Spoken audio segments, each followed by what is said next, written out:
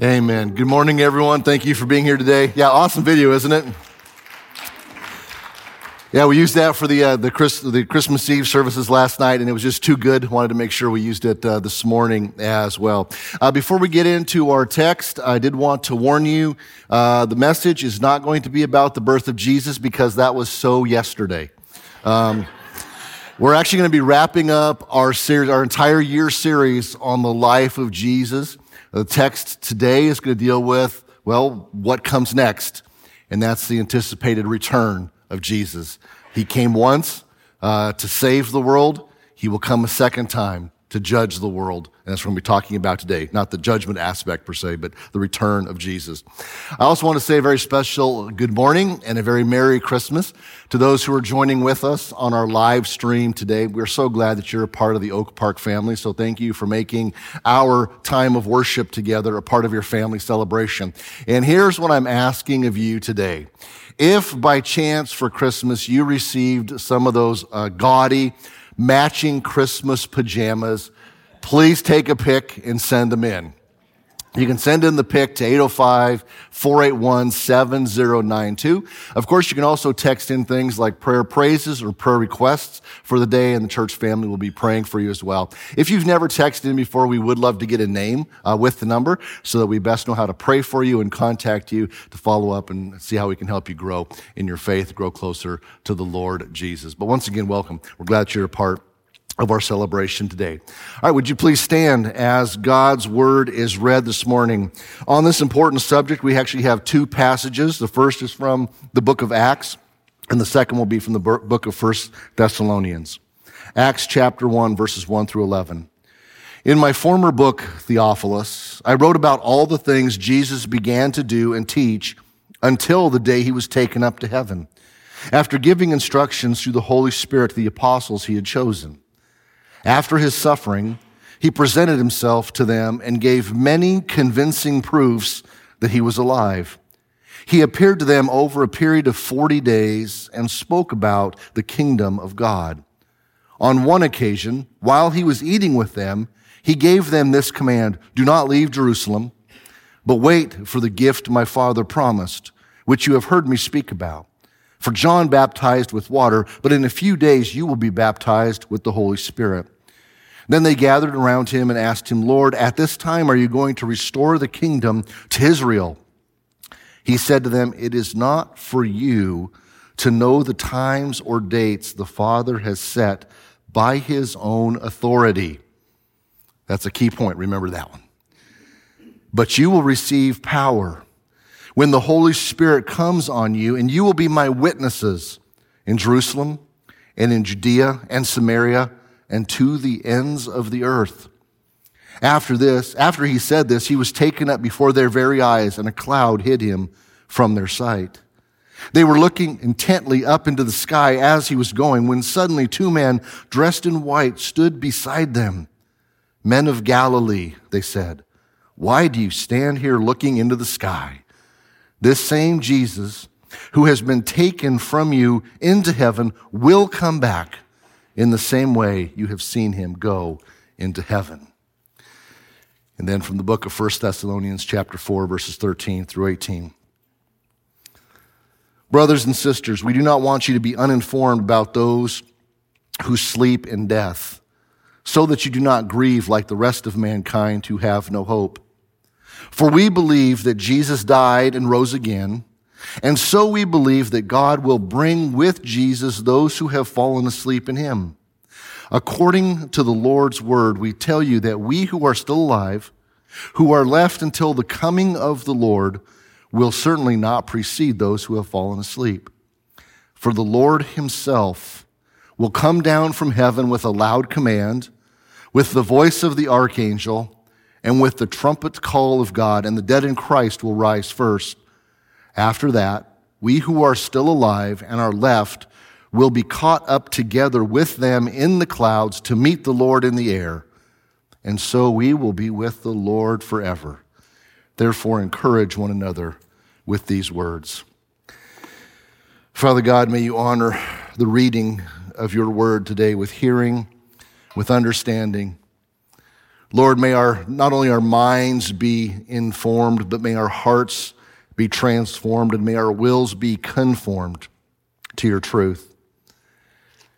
Lord, may the truth of your word speak deeply into our hearts to assure us of not only the truthfulness, but the reality, the impending reality of our union with you, whether it be in the air or whether it be after our days are completed here. Father God, I ask for the work of your Spirit among those who are gathered here in this place, those who are watching now, those who will watch later online. I pray for the work of your Spirit to bring your truth to bear on each of our individual lives. For those of us who may doubt, I pray for words of conviction and assurance. Lord, for those who disbelieve, I pray, Lord, for a convincing proof to be made present and to press into their heart and into their mind of the power of your resurrection and your imminent return.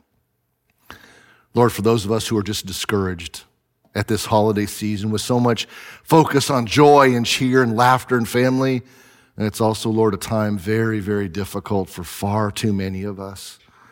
Lord, I pray and I ask for a direct work of your Holy Spirit to bring cheer, joyfulness, encouragement, a renewed sense of hope into each life of those who listen to your word. Lord, for some of us, perhaps we're just kind of growing weary. We've been waiting a long time. And Lord, we want that return to come, to rescue us, to redeem us, to release us. Lord, I pray for a spirit that will encourage us to wait upon the Lord. Give courage to our hearts, Lord, as we still have work to do here. As always, Father God, I ask for my words not to get in the way of your word, but for you to speak, to work, to bring glory to yourself as Jesus, your Son, our Savior, our Lord, is lifted up, and it is in his name that we pray. Amen. You may be seated. We'll have a little bit of a shorter message today since it's Christmas and some of the kids are in with us today as well. This entire year we've spent diving deeply into the life, the ministry, the teaching, the mission of Jesus. 52 weeks. Today we culminate that. And we culminate that with the very last subject, so to speak, of the life of Jesus. That is his return. You know, there were more than 300 prophecies in the Hebrew Bible, what we call the Old Testament. More than 300 prophecies that told us the Messiah was coming. It was about his birth. It was about his life, his ministry, his death. Jesus fulfilled all of those.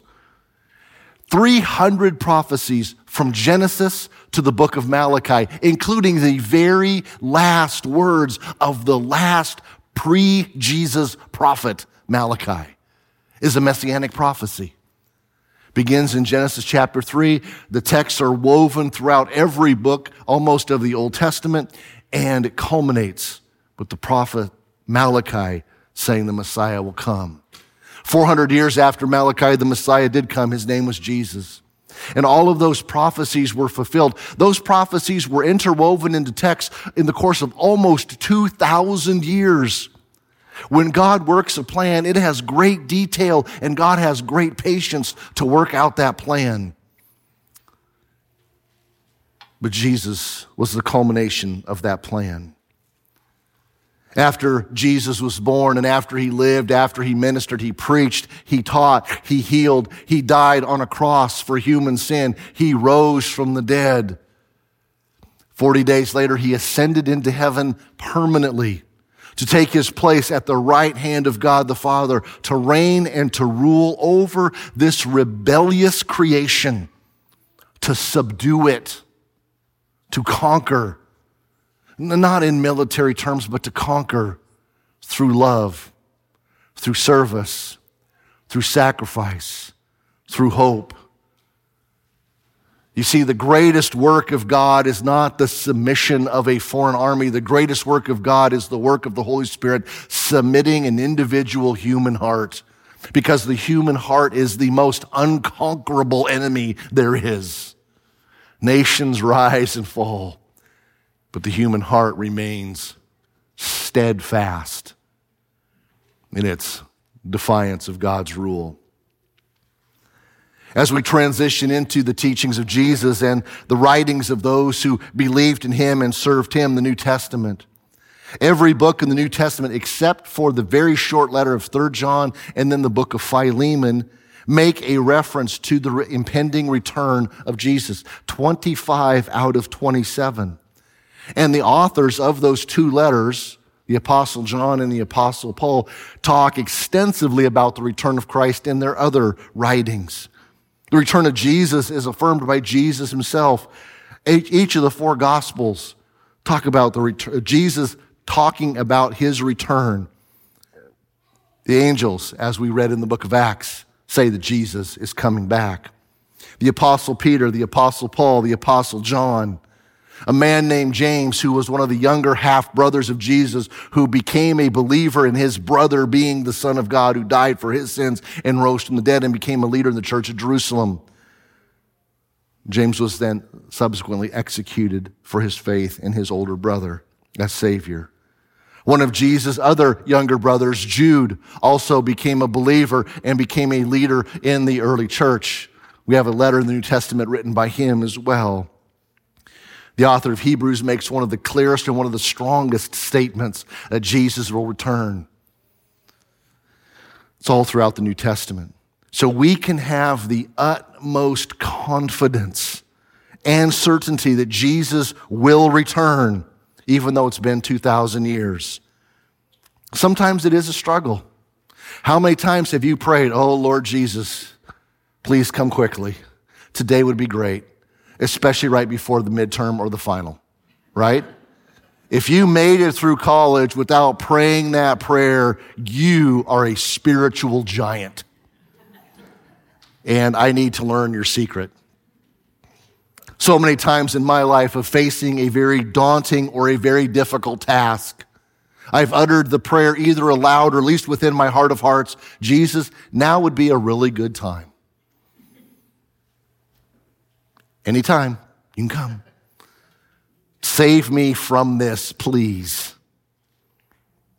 Jesus usually says, not that I have ever heard an audible voice of Jesus, but Jesus usually says something like this, at least that's the way my heart and mind interpret it. "This is going to be hard, but it's going to be good for you." Reminds me of some things I've said as a parent. You know, some of the earliest Christians, the very first, within a couple of decades, Christians were already struggling because Jesus hadn't returned. We write that the Apostle Paul writes about that in 2 Thessalonians. The Apostle Peter writes about it in 2 Peter. Within a few decades, the people were expecting Jesus to return so quickly. And all of a sudden, it had been 10 years, 15 years, 20, 25 years. Some Christians had died, and that created questions from the text we read in 1 Thessalonians. Others were like, "Why is this taking so long?" But they had forgotten that Jesus gave marching orders. Jerusalem, Judea, Samaria, and the ends of the earth. Jesus can return at any time, but the ends of the earth were not reached within the first century. And some of the Christians struggled, so we can empathize with them and sympathize with them as well.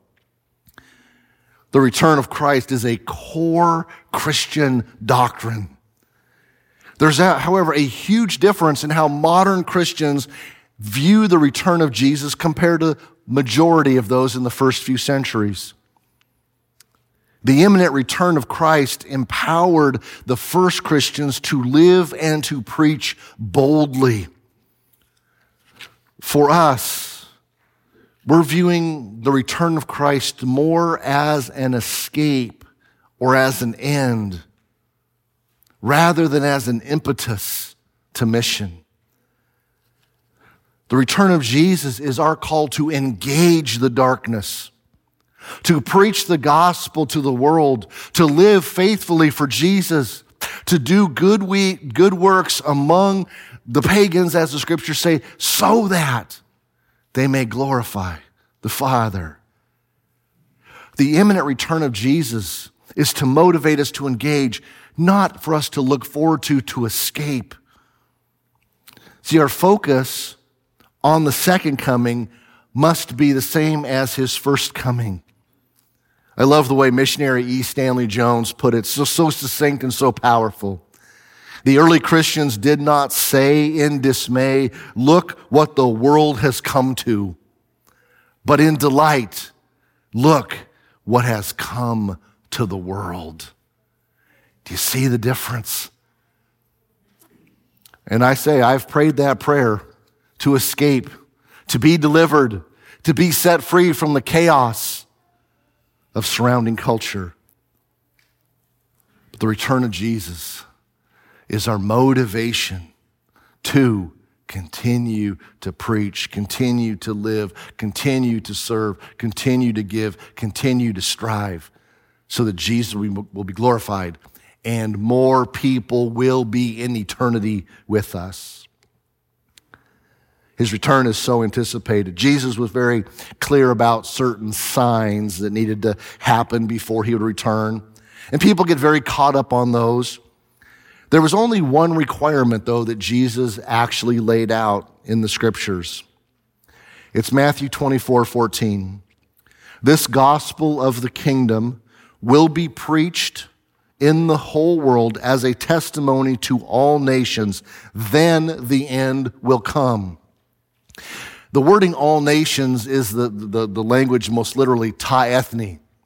Will be preached to all ethnicities. You see, there's only one race, the human race. That's why racism is just so ridiculous. We're all one race. Now, we have ethnic distinctions, we have cultural distinctions, yes, but humanity is one. And the gospel is for all humanity. It is for the human race. But every ethnicity, every culture, every people group needs to know and hear the gospel. That was one of the requirements Jesus laid out. Now, there's various ways to interpret that, but here's the really cool, exciting news.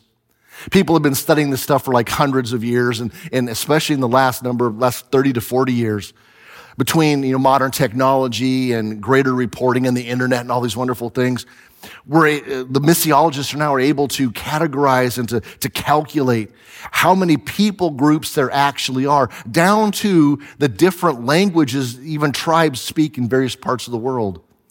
And the tribes that have similar dialects and very distinct dialects and all of that. They've been able to categorize them and to name them and to number them and everything. And here's the really incredible truth.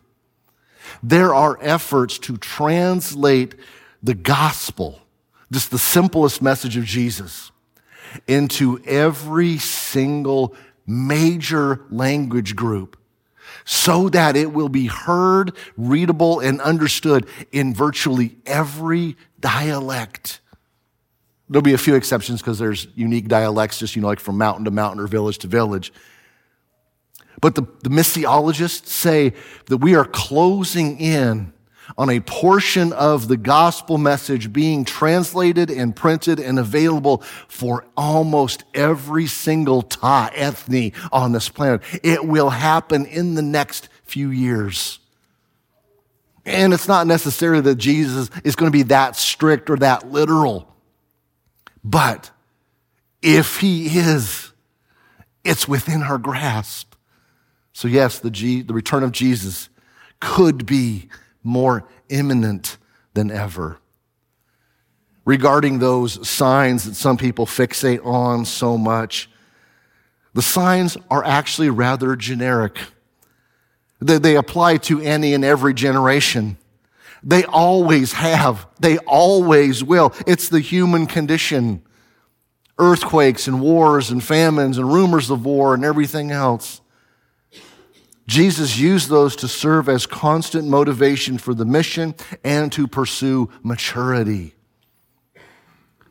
When we get wrapped up looking for signs and trying to set a timetable, it's not the way to go. My major professor in seminary was Dr. Robert Lowry, passed away a number of years ago. Still miss him quite a bit, man of great wisdom. This is from one of his writings. The signs associated with Christ's coming must never be viewed as history in advance so that Christians can predict when Christ will come. Such signs as the preaching of the gospel, earthquakes and wars and persecution of Christians have been present throughout the history of the church.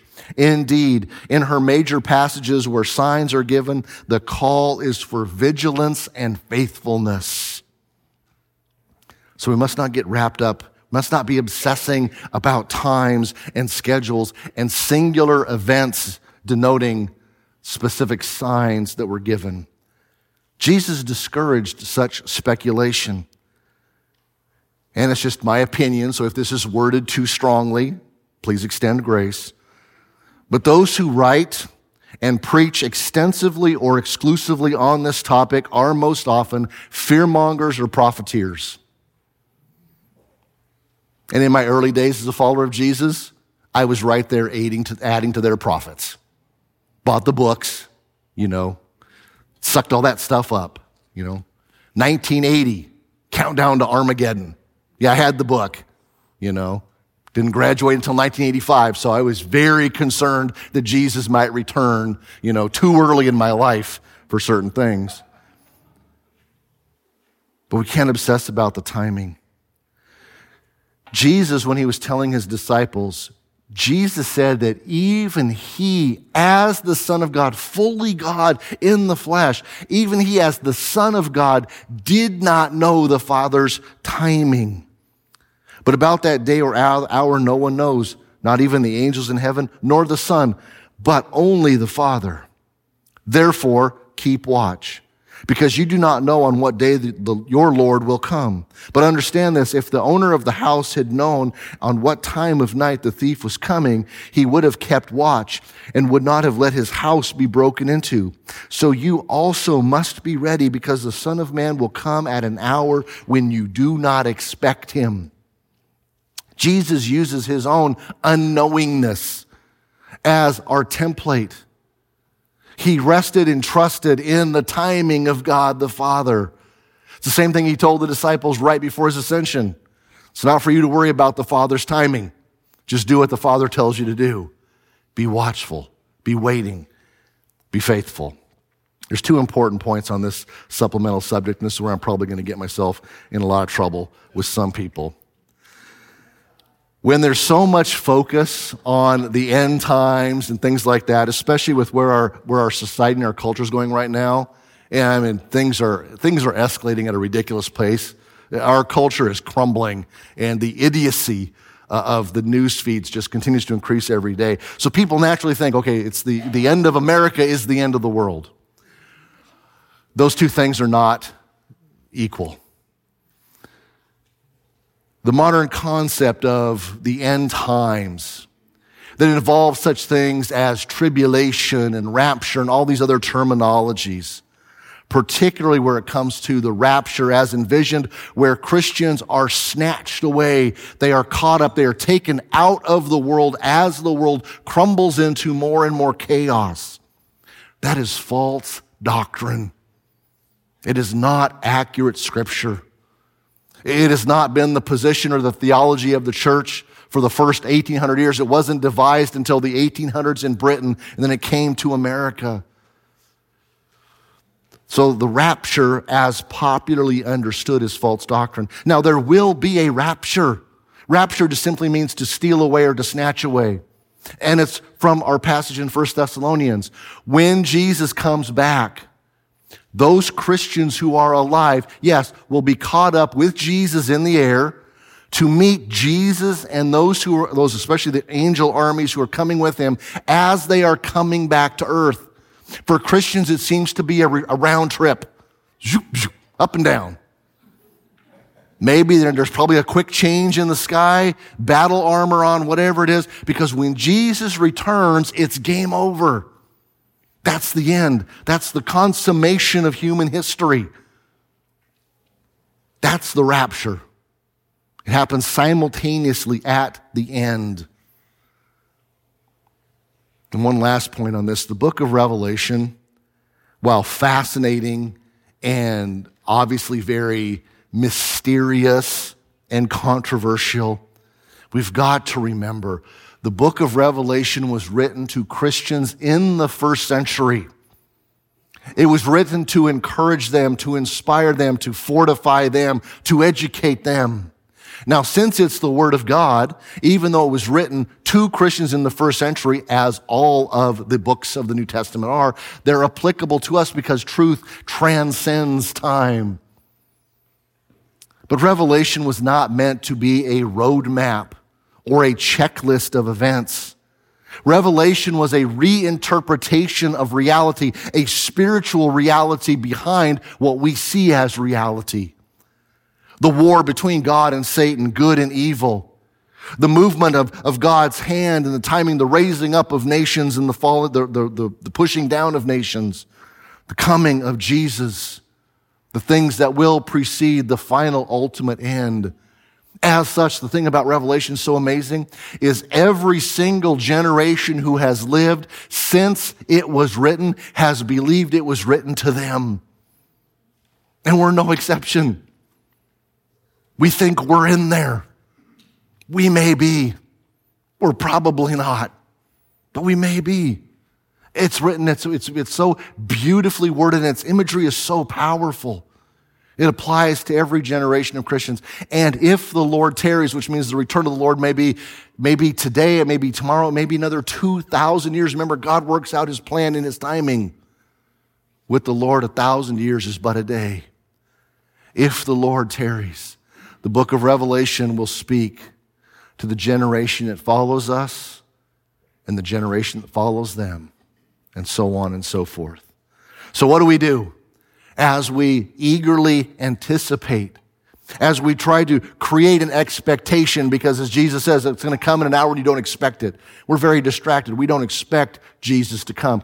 We want him to come, but how can we expect him? So be expectant. I remember the first time as I started getting into church and going, my family was not from a Christian background, but I started going to Sunday school as a younger kid. And I remember hearing about the return of Jesus. I was so freaked out. I went home after Sunday school and I says, Mom, where's the vacuum? We got to clean up the house because Jesus is coming. My mom just looked at me and said, it's in the closet, get to work. Mom was not a believer, but she was happy for the labor that she did not have to give me my allowance for. And as I vacuumed, I was cleaning the windows, I was getting everything ready because Jesus was coming back. But be expectant. Have your house ready for company, metaphorically speaking. Be faithful. Jesus said, he who is faithful and stands firm to the end will be saved. We're in a battle. We are in a war. And there's the resources from the Holy Spirit and the Word of God and the fellowship of Christians and truth and everything else. But we've got to stand firm to the end. Know there will be opposition and adversity. Be fruitful. Paul in the book of Titus says that we are saved for transformative work within us and in the world. So be fruitful in your service of the Lord. Be hopeful. The greatest thing we have in this world is our Christian hope, that is confident hope, not wishful hope. And if we articulate and we live in the power of enlivened hope, it will speak to those who are struggling with doubt, despair, and dismay and discouragement. So be hopeful. Not irritatingly giddy and that kind of stuff. Just be confidently hopeful that God will work it out. Be morally pure. That's what the Apostle John says. Those of us who expect and wait for the Lord Jesus' return says, when he returns, we will be pure as he is pure. So let's go ahead and start on that process now. Pursue moral purity. And then, of course, as the book of Revelation ends, let's be prayerful. Amen. Come, Lord Jesus, for we eagerly await our Savior from there.